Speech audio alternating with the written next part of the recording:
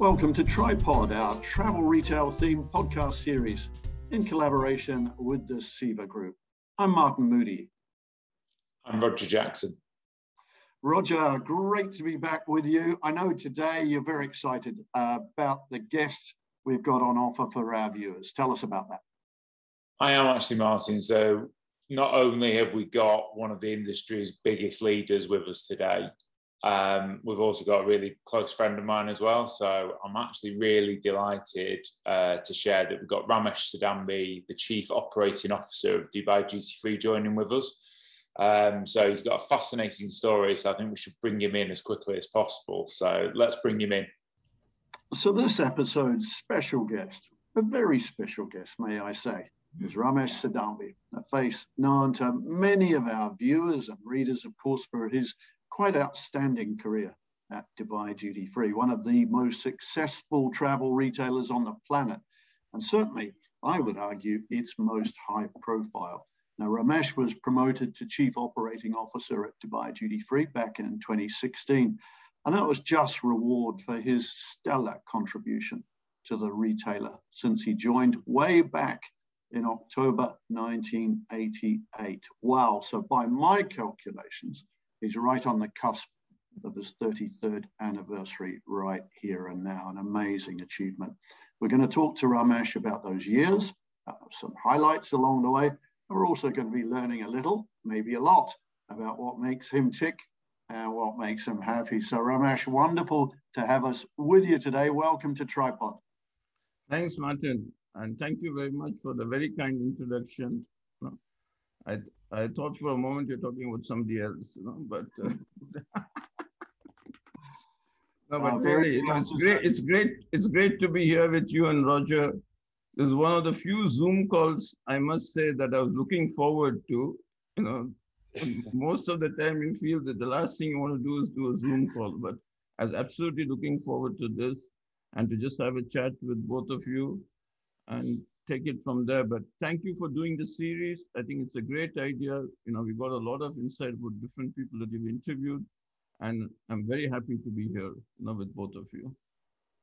Excellent. All right, Roger, I'm going to let you kick off. You're there in Dubai, of course, with Ramesh, and I know you know each other well. So over to you. I'll pass the ball.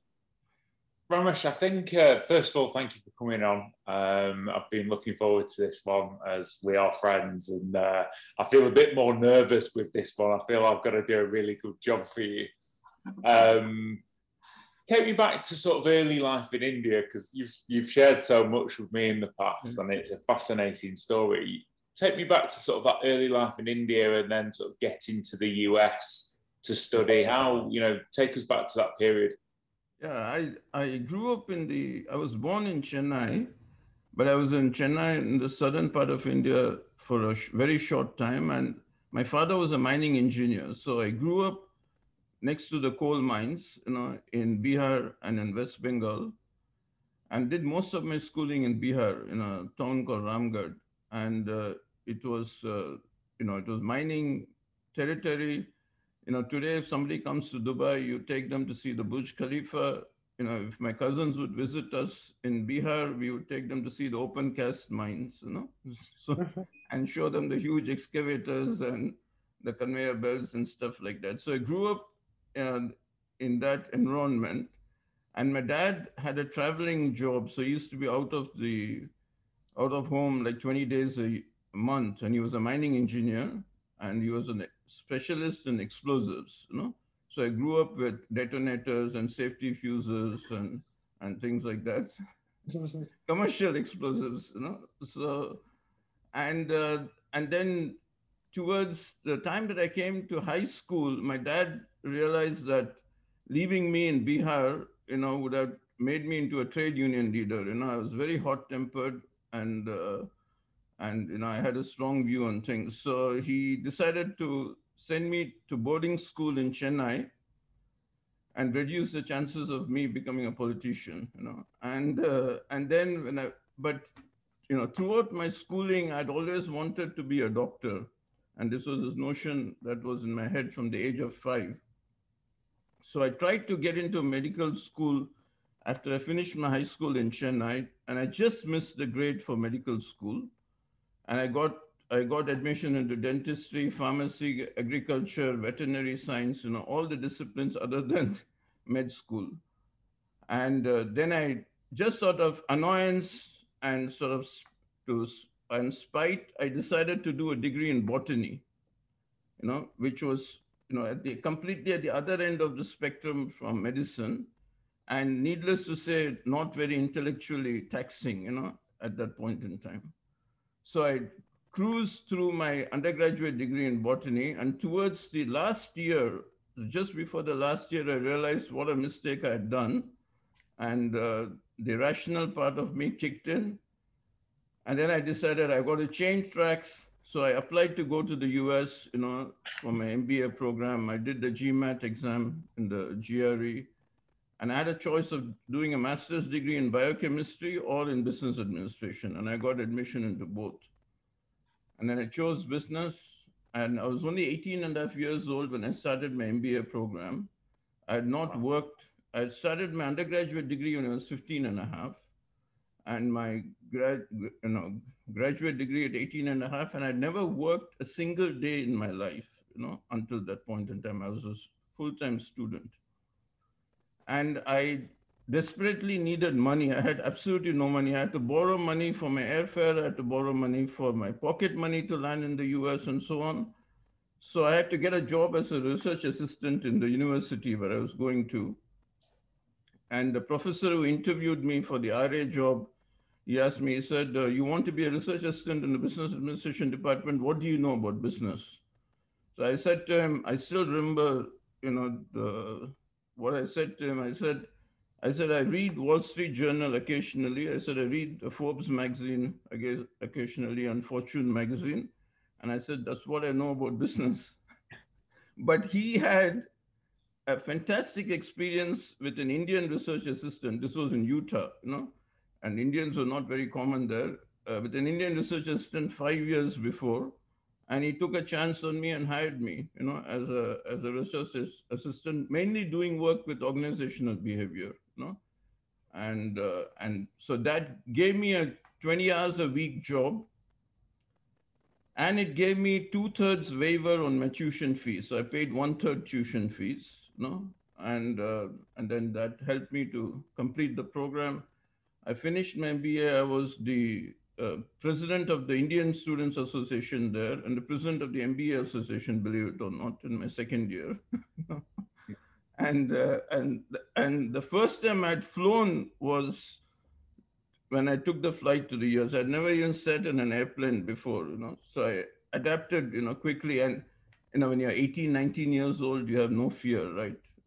So that helped.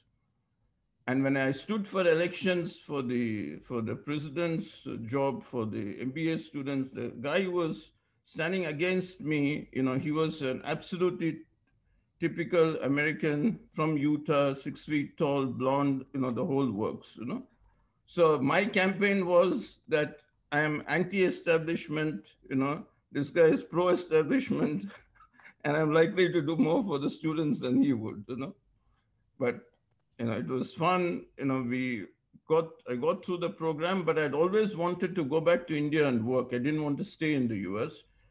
So I worked for a year in the US just to help me to pay my bills. And by coincidence, the very first job that I got was in a department store in New York City in Times Square, right on Times Square. And Times Square in those days was very different from what you see now. Today it's like Disneyland, So in those days, it was very different, And I worked, as a sales assistant from 10 in the morning to 10 p.m. at night. And that was my very first job, in the States, and happened to be in retail. And when I graduated with my MBA degree, it was the worst recession in the US until the 2008 recession, in 1984-85. So it was very difficult for foreign students to get jobs. I managed to get a job, and then I got a job with a manufacturing company as an executive assistant to the president, And that guy hired me only because I had a master's degree by the age of 21, and that impressed him. for whatever reason. So that then got me into the office and, into understanding more about the operations. But the real break I got was when I went to India back, which was always my plan. I got a job in a consulting firm called Datamatics, and and computer consultancy really gave me an understanding and insight into operations. And Datamatics then had a consulting assignment to Dubai Duty Free, and that's how I came to Dubai in 1987. I didn't want to come to Dubai. I resigned from Datamatics when they offered me the duty-free assignment because I got a job with another company as a materials manager, and I was only 24 or 25 years old. So, the title of materials manager seemed fantastic. So I resigned from the from Datamatics, didn't want to come to Dubai, but they convinced me because I had already told John Sutcliffe, whom I was going to report to here, that I was coming.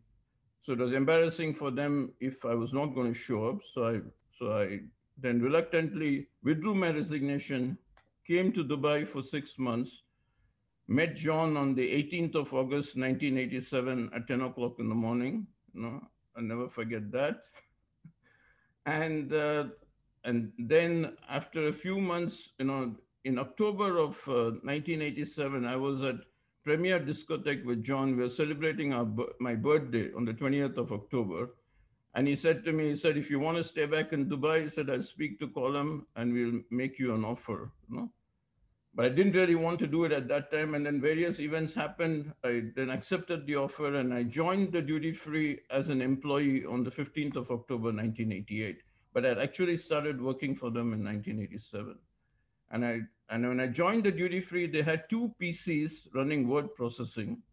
And that was the extent of the computerization. And it was, the computerization project, which Colum and John had the foresight, to think of automation, and B, they had the foresight to hire an Indian company, for consulting, which was not very common in those days. Today, everybody knows Infosys, Wipro, Cognizant, all of these names, but in 1987, it was not that common. So they had the foresight in terms of what they wanted to achieve. They took the decision to hire an Indian firm. I came on board and then we started the journey. When I came, we didn't even have SKUs for the majority of the products. We had 300 SKUs for liquor and tobacco items and 2 PCs running word processing. So from that we started, we ran payroll on the computer system for the first time in 1988, April, and then I looked back after that. And anyone who knows you well, Ramesh, or anyone in the industry will know your amazing wife, Alpana.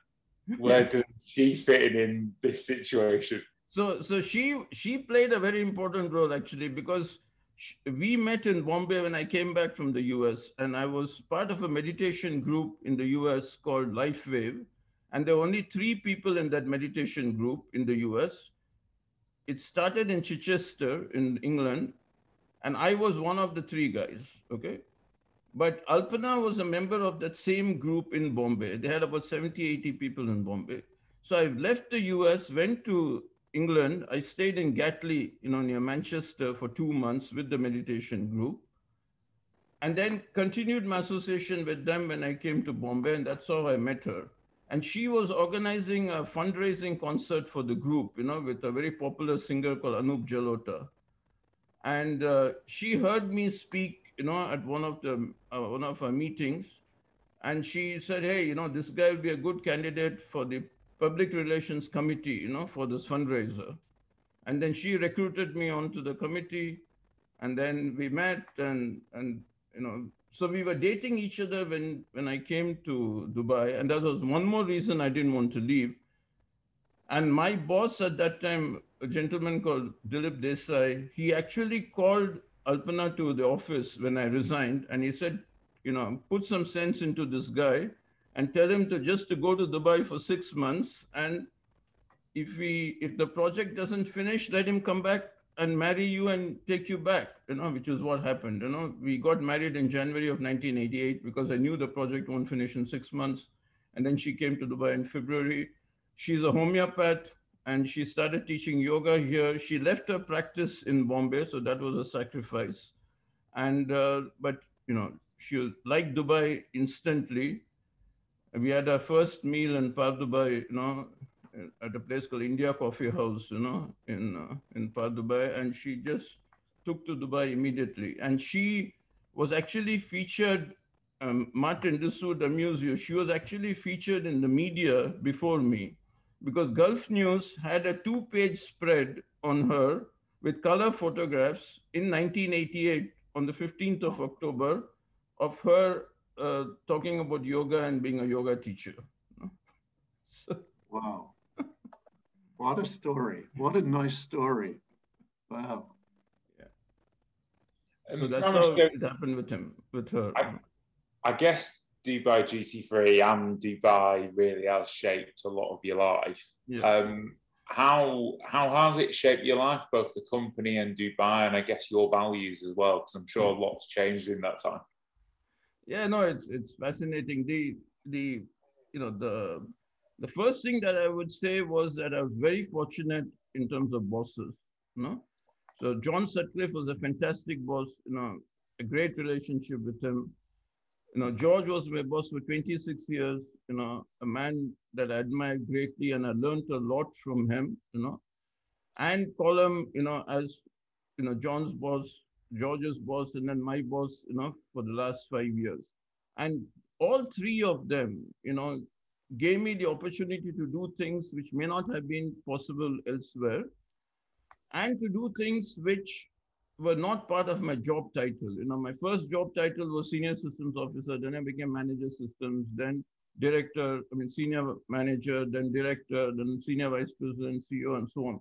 But during this whole journey, over 33, 34 years, I had the good fortune of being able to do things which were outside my job description, which might have annoyed some people, which always happens, in any organization. But in terms of the people that I was reporting to, I had the opportunity, and the organization was growing.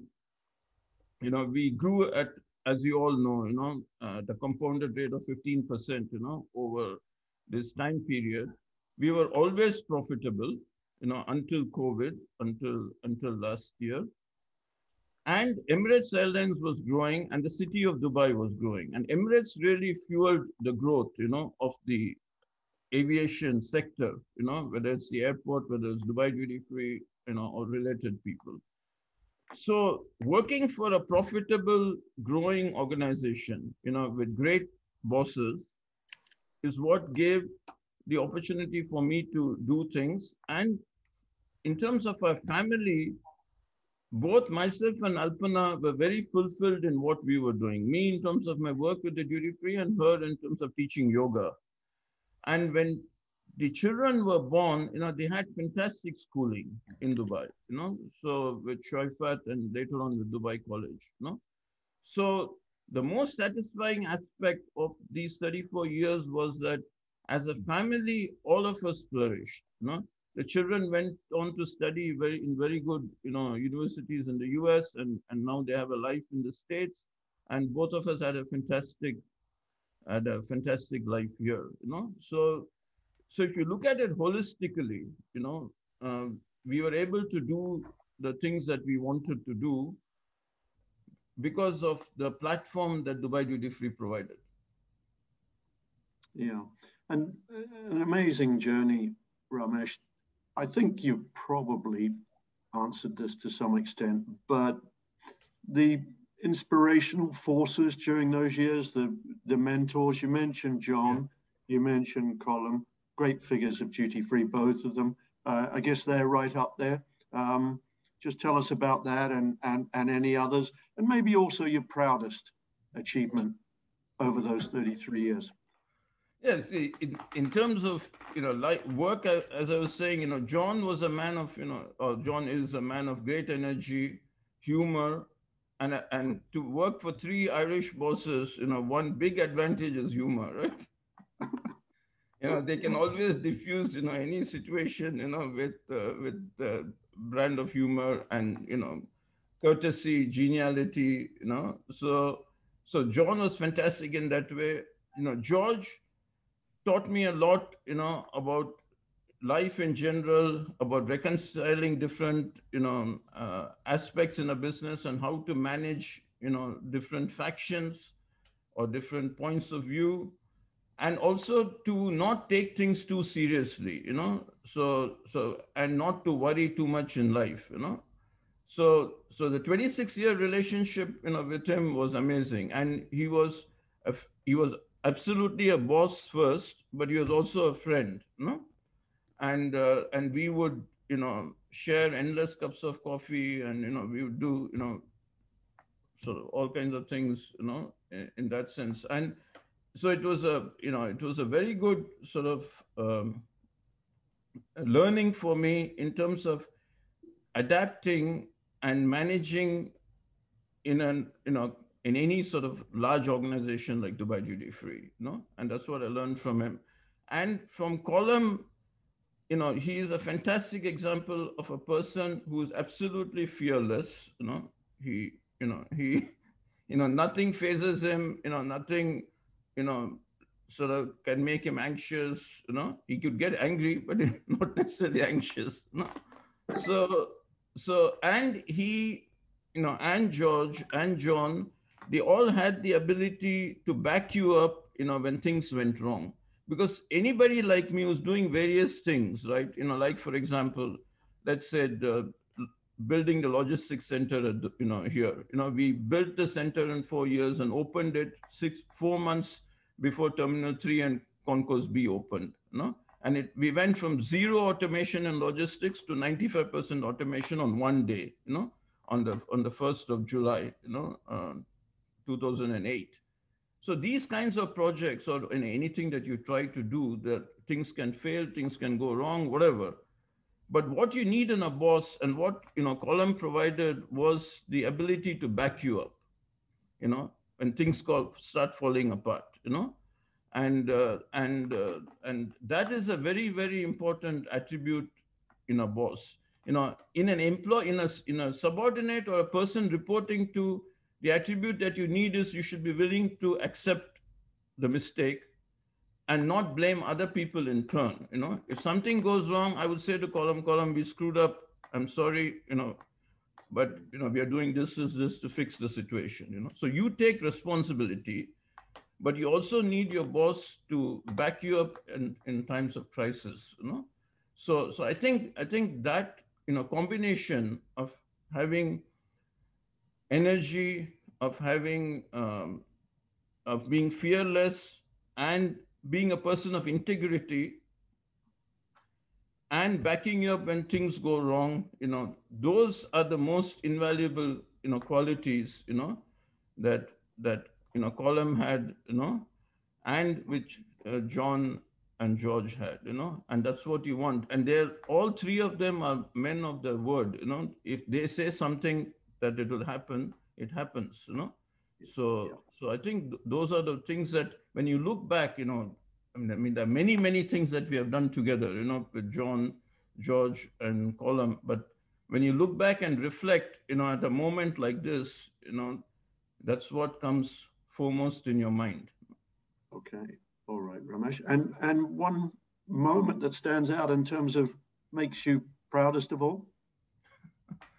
No, the thing with a job like this is that you are, that whatever you quote unquote have accomplished, has been because of the many people who have worked for the company, So I'm always reluctant to say that, that this was my accomplishment or that was my accomplishment. But as an organization, if you take sort of, Ramesh Kinambi, out of it, as an organization, I think our proudest, I mean, we had several proud accomplishments, but I think, the first and foremost was we looked after our people, as best as we could over the years, and including, during the COVID crisis. Yeah. We built a really strong platform in terms of technology, which helped to fuel the growth, over over the 34, 35 years, compounded growth. We built a fantastic distribution center, which, and the automation was absolutely essential to our success. And we had a great relationship with Dubai Airports and Dubai Airports engineering projects, in terms of all the retail development that we did, over the years. So these are the things that I would look back, and think that we got it mostly right, over all these years in terms of accomplishments from a work front, From a personal front, I would say, the moment I was most proud of was when I got my, certification as a yoga teacher in 2014, and Alpana had been teaching yoga since 1988, and I'd been her student. And so when I qualified as a teacher, that was a really proud moment, in Florence, So myself and my friend, we both went for our exam in Florence. And we were so happy after we finished the exam that we had, I think, 2 bottles of Prosecco, 1 bottle of red wine, and a few shots of grappa.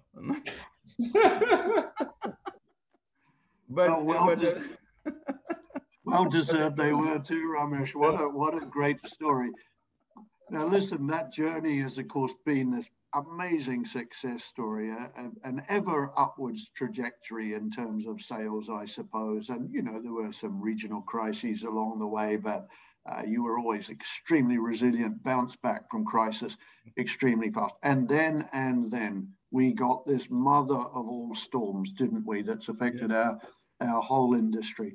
I think everybody listening to this would think it remiss of me and Roger if we didn't just briefly ask you how the recovery is coming back, because I know you had it very hard, but I know that you see better days coming. Just sum it up briefly for us, Ramesh. Yeah, no, the recovery is absolutely on track, Martin. When you look at the passenger numbers, they are still starting to climb, and they haven't gotten there yet. September was the best month ever in 2021. And we are still at 37% of the passengers that we had in 2019. So in terms of passenger growth, we are not seeing it. This reminds me of what, I was telling Roger as a joke yesterday, that what Alan Greenspan said, about productivity, right? He said, we see computerization everywhere, we see technology everywhere, but we don't see that in the productivity statistics, So similarly, with this passenger growth, there's all the good stories about Indian subcontinent, UK opening up, Saudi Arabia opening up. I mean, Expo 2020, there are many, many good stories, and the news flow has been fantastic, but the passenger growth still has to climb. But what we have been very fortunate about is that we have been outpacing the passenger growth in terms of our revenue. So even though the passengers are at 37% this month, our revenue is at about 52%, of 2019. So we have always been about 15 percentage points, better than the passenger growth throughout. For the year to date, the revenue is at about, the passenger growth is at about 28%. I mean, passenger as a percentage is 28% of 2019, but the revenue is at 40% of 2019. So we have managed to keep that spread, and that is what has helped the business. And we have been profitable every month since January of this year. Our cash flow is strong. We have met all our commitments. And in terms of the near-term future, last quarter of 2021, we are very bullish, with the Expo and with everything else that is happening. And the fact that Dubai will have fantastic weather, it's a very attractive destination, it is safe, very high vaccination rate, we are at 83% now. So all of those factors will help us for these 4 months.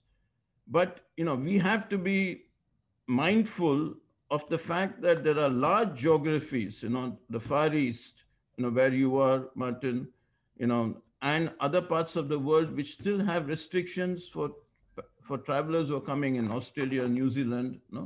So until that situation sort of resolves itself, you're not going to get a bounce back to 2019 soon. But I think if we finish this year at about 45% of 2019 and do next year at about 60% of 2019, I think we have done very well. But I genuinely feel that irrespective of what the numbers are telling us, I genuinely feel that there is more upside risk than downside risk. And that's what we were discussing yesterday in the management meeting, that we are going to get, there is a good chance that you might get caught out in terms of demand, rather than get caught out by not having enough demand. So it's going to be an interesting few months. But I think September has been the best month, and I think the trajectory for the next 12 to 18 months looks good. Yeah, that's tremendously encouraging to hear, isn't it, Roger? Because, if we wind back to 2019, you had a stellar business, a record year, huge business. Well, if you're getting towards the 50% mark of that, that's a very significant business still in its own right. So almost forget 2019. Yeah. Dubai Duty Free is back with a bang, and it's only going to get better. And I think everybody listening to this would be so encouraged by that, Ramesh, because what happens to Dubai Duty Free affects sentiment through the industry, and it obviously affects suppliers throughout the industry. And so that's good news. Well, look, we've talked some shop and we've talked your early life. Now we're going to have a bit of fun, Ramesh. I'm going to hand over to Roger because he's going to take you to our resident island, our paradise island. It's duty free, of course, and we're going to give you some creature comforts to while away the time there. So Roger, take us away. So Ramesh, you're on our duty-free island. You can take one piece of music or one CD. What music would you take to the island? I would, pick Bob Dylan's greatest hits. I mean, his repertoire is fantastic. The amount of work, that he has done over 4 or 5 decades is amazing. As a songwriter, as a musician, his evolution. So if I had to take one CD, I would take Dylan. Ramesh, can I just dive in there because I'm a Dylan freak aficionado, call it what you will. I'm going to press you on song. You've only got one Dylan song. What's it going to be? I think I would go with Like a Rolling Stone. Oh, what a choice. What a choice. Okay. So with your Bob Dylan music, you can take one book, Ramesh, and this question scares me with you because I know how much you read. Which book would you take? I would take a book by, Laszlo Krasznahorkai.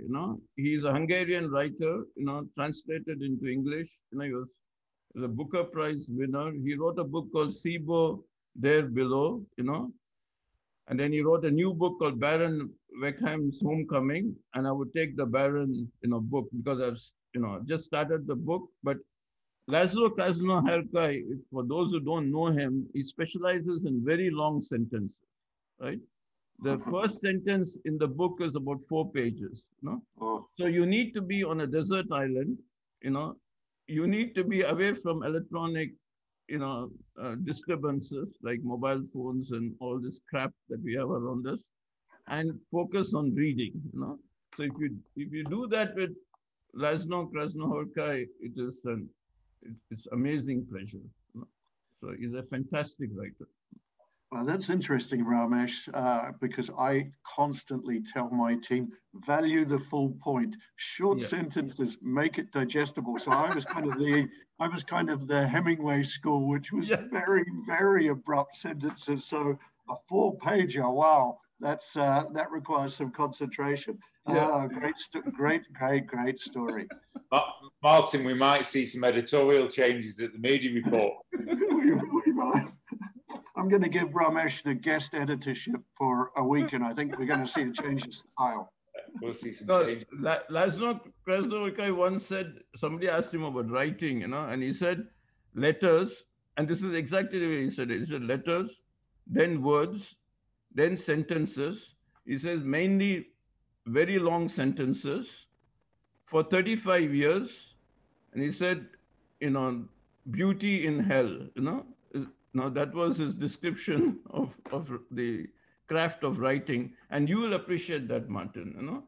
I mean, most people absolutely underestimate, how difficult writing is, and and uh, and putting, you know, your thoughts into words, and having the courage, you know, to expose it to the world is an extraordinary thing. But he's a fantastic writer, you know. If I had to take one book, I would take him. Okay. Ramesh, of course, on this island, you're allowed to take one duty-free item. And of course, that has to be from Dubai duty-free. What item would you take? What I would take would be a drone, you know, from Noel Harrison's, you know, Innovate, you know, collection that we have, because it has been my long-standing desire to master the art of flying a drone. I never gotten around it. And a desert island would be the perfect place. And I bought a plane 30 years ago, a model plane, tried to fly it, and I crashed it, you know, on the first attempt. So I would like to do better with the drone. And, you know, you see all these amazing footages of, you know, drone photography and so on. And just to be able to finally get your hand around it and to grasp it. I'm going to make one exception, because the one thing we've not discussed is your other great love after your family, of course, DDF, and then also sailing. Yes. So we're going to let you take your boat to the island as well, Ramesh, so you can escape. Just share with us a bit around your love with sailing, and I think it'd be a miss if we don't mention it. No, the sailing is, you know, completely inexplicable. You know, I was sitting at the Dubai Duty Free event, a sponsors lunch, you know, at the Formula One, you know, powerboat race at the Dubai International Marine Club, and for the sake of something to say, I turned, you know, looked at the water, and I said I always wanted to sail. And the person sitting next to me was my colleague at that time, her husband, you know, Guy, and he was a sailor from the Dubai Offshore Sailing Club. And he said to me, "Why don't you come to the club?" No? And I started dinghy sailing. Until today, I don't know why I persisted with dinghy sailing. Then I went to keel boats, you know, then I got my Yachtmaster qualification, bought the boat in 2000, you know, end of 2009, and we've had the boat for 10 years. Very lucky that Alpana loves sailing. She's the helm. She loves the water. And it's been an amazing experience, you know, the membership at the club and having the boat, you know, and having the opportunity to introduce sailing to so many people, you know. When I last counted, I had 395 different people on the boat, you know, and 422, you know, times we have sailed the boat. And we have sailed, you know, in other parts of the world, you know, in San Francisco, in Cowes, in the UK, in Turkey, Greece, and it's been Croatia, and it's been an amazing part of our life. And the thing, Roger, you know, and Martin, is that it is so easy to do it in Dubai. You know, you can work a full day and still get out on the water for 2 or 3 hours, you know, and which is very difficult to do in any other major city, you know. So no, we are very fortunate and very thankful, you know, that we were able to do that in Dubai, you know. And it's been a great way to meet people, and to meet people who are from completely different walks of life, you know, not necessarily related to you in terms of your work or something to do with business, you know. So, and the camaraderie, you know, it's like any sport, you know, it's like golf, you know, being with people that you like, you know, and to, you know, sail with the people that you want to sail has been great. And we have, you know, we have done the cruising part of it. We do the racing part of it, as you know. And Martin Roger has been a member of our racing crew, you know, since the last 3 years. So is he reliable, a good crew member? Yeah, absolutely reliable, you know. So we you know, we introduced him and introduced so many people to sailing, you know, over the last 10 years, and that has been a very satisfying part of it. And I used to tell Roger that no matter what kind of a day you have had in the office, and even in Dubai Duty Free, there could be days, you know, that you wish that you didn't have. When you leave the marina and you're out on the water, everything feels better. You know? Martin, Ramesh said that nearly 400 people have been on the boat, and I think I'm officially the worst. No, that's not true. I've never been shouted at as much in my life in 3 years, but I have loved every single minute of it. So. Yeah, well, remind me not to come on your boat, Ramesh, because I must be the one Kiwi that's not a good sailor at all. So, not for me. Now, as you could see, I popped off screen there a moment, the wonders of the virtual world mixing with the physical world. So that was a FedEx man at the door who would not go away, bringing us endless samples, Ramesh, for our virtual travel retail expo in a few weeks. So that's fun and games. But I'm back now, and I want to come back to the island. We've arranged a dinner party for you, and we like to bring 3 very special guests along. And of course, they can be from past history, your life, people you admire, anyone you like can sit at that table with you in that blissful surroundings. Who would it be and why? I think if it's 3 people, Roger and Martin, I would first get William Shakespeare, because, by any stretch of imagination and any words, by somebody, like me or somebody far more erudite than me, doesn't really encompass his understanding of human nature, and the extraordinary body of work, whether it is sonnets, whether it's the plays. I mean, it is extraordinary. And he's probably, as you all know, the most quoted person in the English language, right? And most of the quotes and the things that we say almost by reflex were actually written by him, whether he gets the credit or not. So William Shakespeare, for his knowledge of the human condition and human nature. The other person that I would call would be Harold Bloom, was probably the greatest literary critic ever, professor at Yale, and I would say, in my view, the most knowledgeable critic of Shakespeare's works, and the combination of having Harold Bloom, in the room, and having been the critic and Shakespeare being the author, would be extraordinary, and Harold Bloom's, repertoire was not just Shakespeare, but you take the whole English canon, the body of work, and he has contributed to it, and showed people the love of reading, and he wrote a book, in fact, called How to Read, and he tells you, about the poems, about the plays, about the novels, So his range of scholarship in terms of the English language is extraordinary. And then, for a bit of fun, and to also understand the effect of Shakespeare on people after him, I would invite Oscar Wilde. So I think that would be a dream dinner, to have, and the conversation would be extraordinary. And as a completely trivial thing, we can also then find out whether Shakespeare actually wrote all this stuff or not, with all the controversy, whether he was one person, 2 persons. Because when you do think about the extent of work, you have to think, how was it possible for one person to have accomplished so much in their life, and with the plague and with the conditions, during that time in England, it's amazing, We have so much of technology and ease at our disposal, and we can't write 4 sentences. So. Yeah. It's it would be a wonderful dinner party, a very witty one too. I think, Ramesh. This conversation's taken, for me, a surprising literary twist, and I love it, of course, doing what I do for a living. But we're talking about where life takes you and things that people have achieved. Ramesh, you've achieved so much. I mean, where we started off today, you may have been an explosive expert.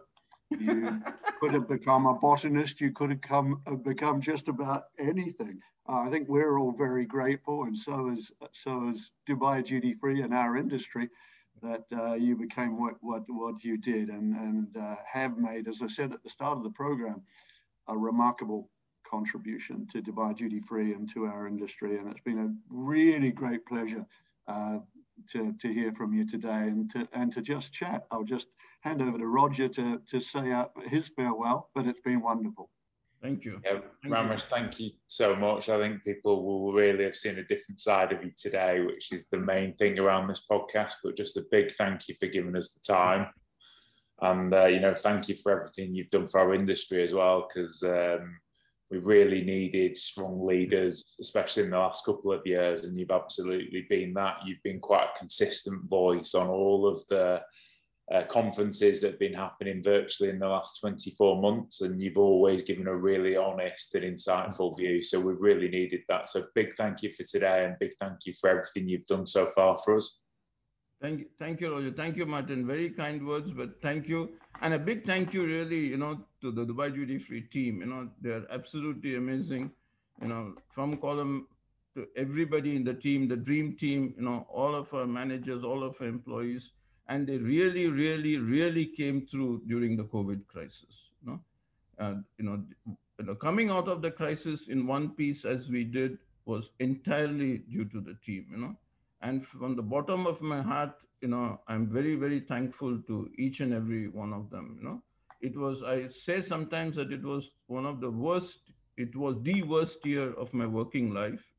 But at the same time, we were very fortunate to have the team that we did, to be able to recover from the crisis, And thank you very much, Martin and Roger, for this opportunity to chat with you guys. I enjoyed it immensely, and it was great fun. It's been our pleasure. Ramesh Sidambi, thank you for being with us on Tripod. Thank you. Thanks, Ramesh. Thank you.